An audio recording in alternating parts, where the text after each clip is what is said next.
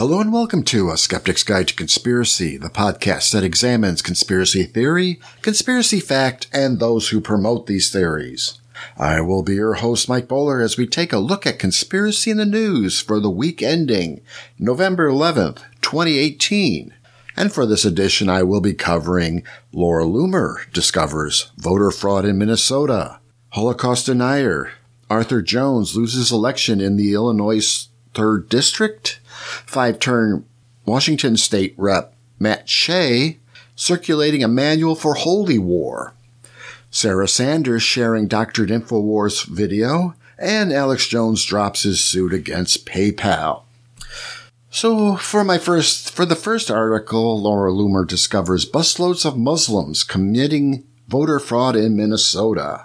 This article unfortunately looks too much like a satire page, but she did say a lot of the stuff that is mentioned in this. So I'm just going to not really give this site, or at least read right from the article, but just to point out that this Laura Loomer, who apparently is a YouTube conspiracy, seems to be a far-right, pro-Trump, talking about the deep state and their war against the glorious President Donald Trump.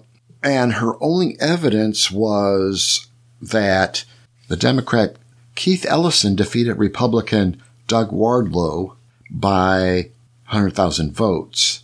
It just so happens that 50,000 of those votes came from Muslims. The other 50,000 is mostly likely from voter fraud, says Loomer. Her evidence? It's just that she said it on Twitter, and that's about the only evidence she presents for this voter fraud. That is pretty much the article. Loomer, I've talked about her before, maybe.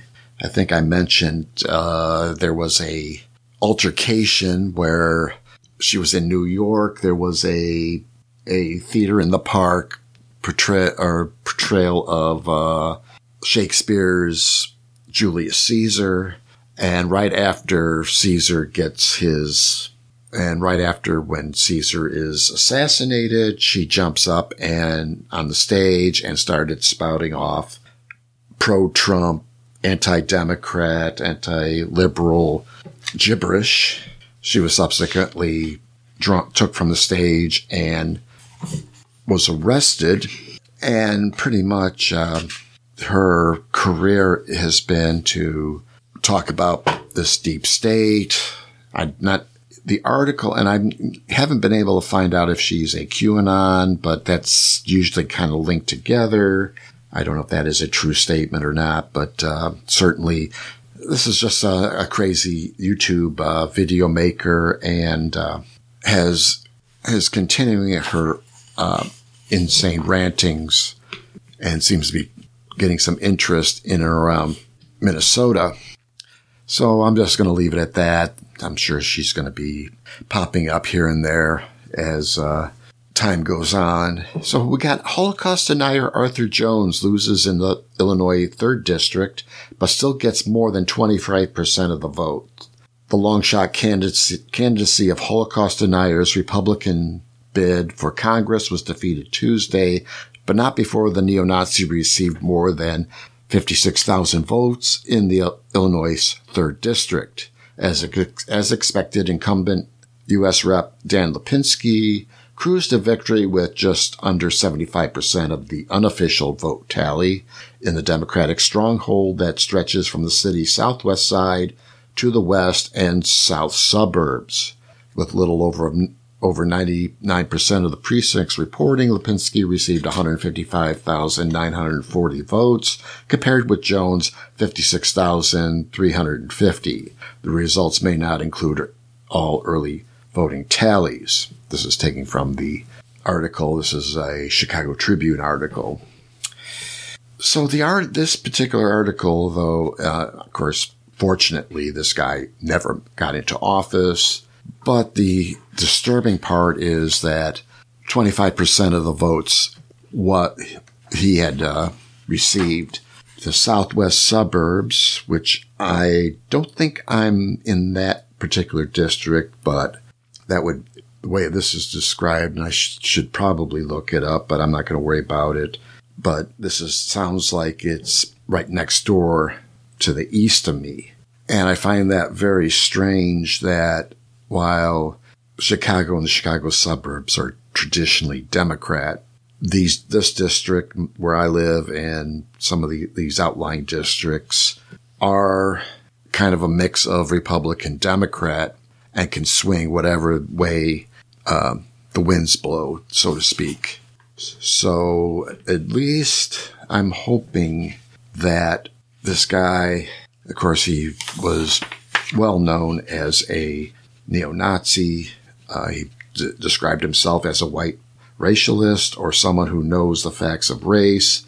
When he was interviewed with the Chicago Tribune, former member of the National Socialist Workers Party, Jones also opposed equality, interracial marriage, and school integration. So fortunately, another crazy gets shot down in the election.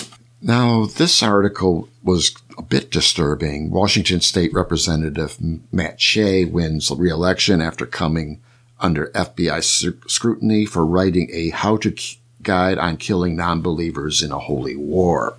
The counter-state is working overtime, Shea said, adding that there are two main counter-states in America, the Marxists and Islamists. Five-term Washington Rep Matt Shea has been circulating a manual for holy war in the United States. The manual is a how-to guide he wrote on killing non-believers and establishing a Christian theocracy. Because of it, he's under FBI scrutiny. The document, titled Biblical Basis for War, goes point by point how a Christian theocratic movement should exterminate its opposition in a battle to win a hypothetical holy war. And unfortunately, he won re-election on Tuesday, though this article was originally published November 2nd. It must be a general update because this came out on November 7th. So unfortunately, while two crazies didn't get elected, or I should say one crazy didn't get elected and a Republican gets support from a crazy person and believe that there was a voting fraud. Here we got a guy who is still in office. Shea has been detailed in Rolling Stone. Rolling Stone detailed Shea's fantasy of creating a 51st state with freedom for guns and rule by God. On the outset, Shea's Holy Army would issue terms of surrender to its enemies. The demands include stop all abortions, no same-sex marriage, no idolatry or occultism, no communism, and must obey biblical law. If the rest of the country refused to yield to these terms, the document advocates a final solution: kill all males. This is, again, somebody who is not necessarily in power, but he certainly has a constituency. He's been elected to the Washington. Is a representative in Washington. This article doesn't say what district, and I wasn't really interested in looking that up per se, where this might be. And much of the actual document he presents is makes it sound much like a holy war / final solution for non-believers. This is a very scary thought. Certainly has it's hard to say if this was, again, nowhere in the article says what he represents, what districts, what part of Washington he represents. Does sound a lot like it may be eastern Washington. That seems to be an area where it butts up to Idaho and Montana, which has or at least had a very vocal and active neo-Nazi group. This is the place where things like Ruby Ridge, Randy Weaver, Certainly the Montana militia. This is about as notorious as the Michigan militia. And, of course, this was also the home away from home for the Aryan Nation. This was another hate group, white nationalists, pretty much.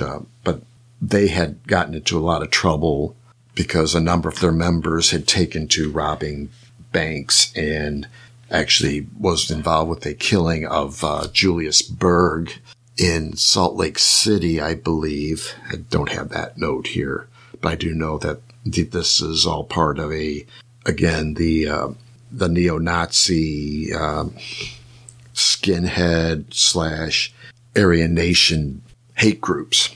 So the next story, Sarah Sanders accused of sharing doctored InfoWars video to justify Acosta ban. The White House is accused of engaging in Orwellian tactics after banning CNN reporter. White House Press Secretary Sarah Huckabee Sanders was accused Wednesday night of sharing a doctored video to defend the administration's decision to revoke the press credentials of CNN reporter Jim Acosta. Earlier in the day, President Donald Trump called Acosta a rude, terrible person during a press conference and tried to cut off his questioning. When a White House intern attempted to take the microphone from Acosta 3 times, he held on to it and continued questioning Trump. During the intern's final attempt, she tried to pull the microphone away. Acosta's hand appeared to briefly brush her arm, which, of course, Acosta quickly said, "Pardon me, ma'am."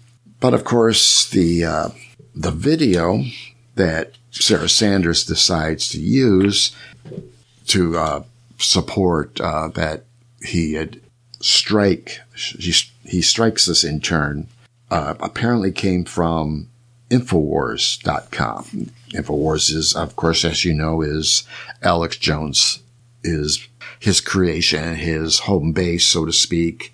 And certainly everyone at Infowars is defending this particular video. They're not denying that the video is doctored. They're not saying anything about this video being doctored.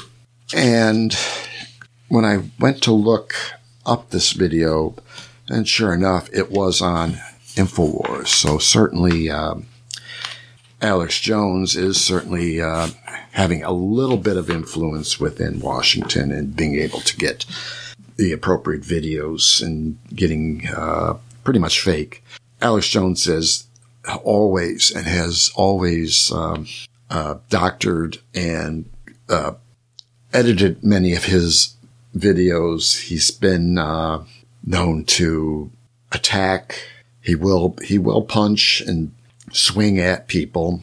And if it wasn't for the general public and pointing their cell phone cameras at it, we would never see these actions. Jones will deny ever doing anything wrong and will edit out any potential evidence of him assaulting. I know I've seen plenty of videos of Alex Jones attacking Geraldo Rivera during a 9/11 remembrance, and Jones began shouting at Rivera. They got into a shouting match, and then Alex Jones kidney punches Geraldo Rivera. Rivera then, of course, when you see the video on Infowars, you don't see the sucker punch.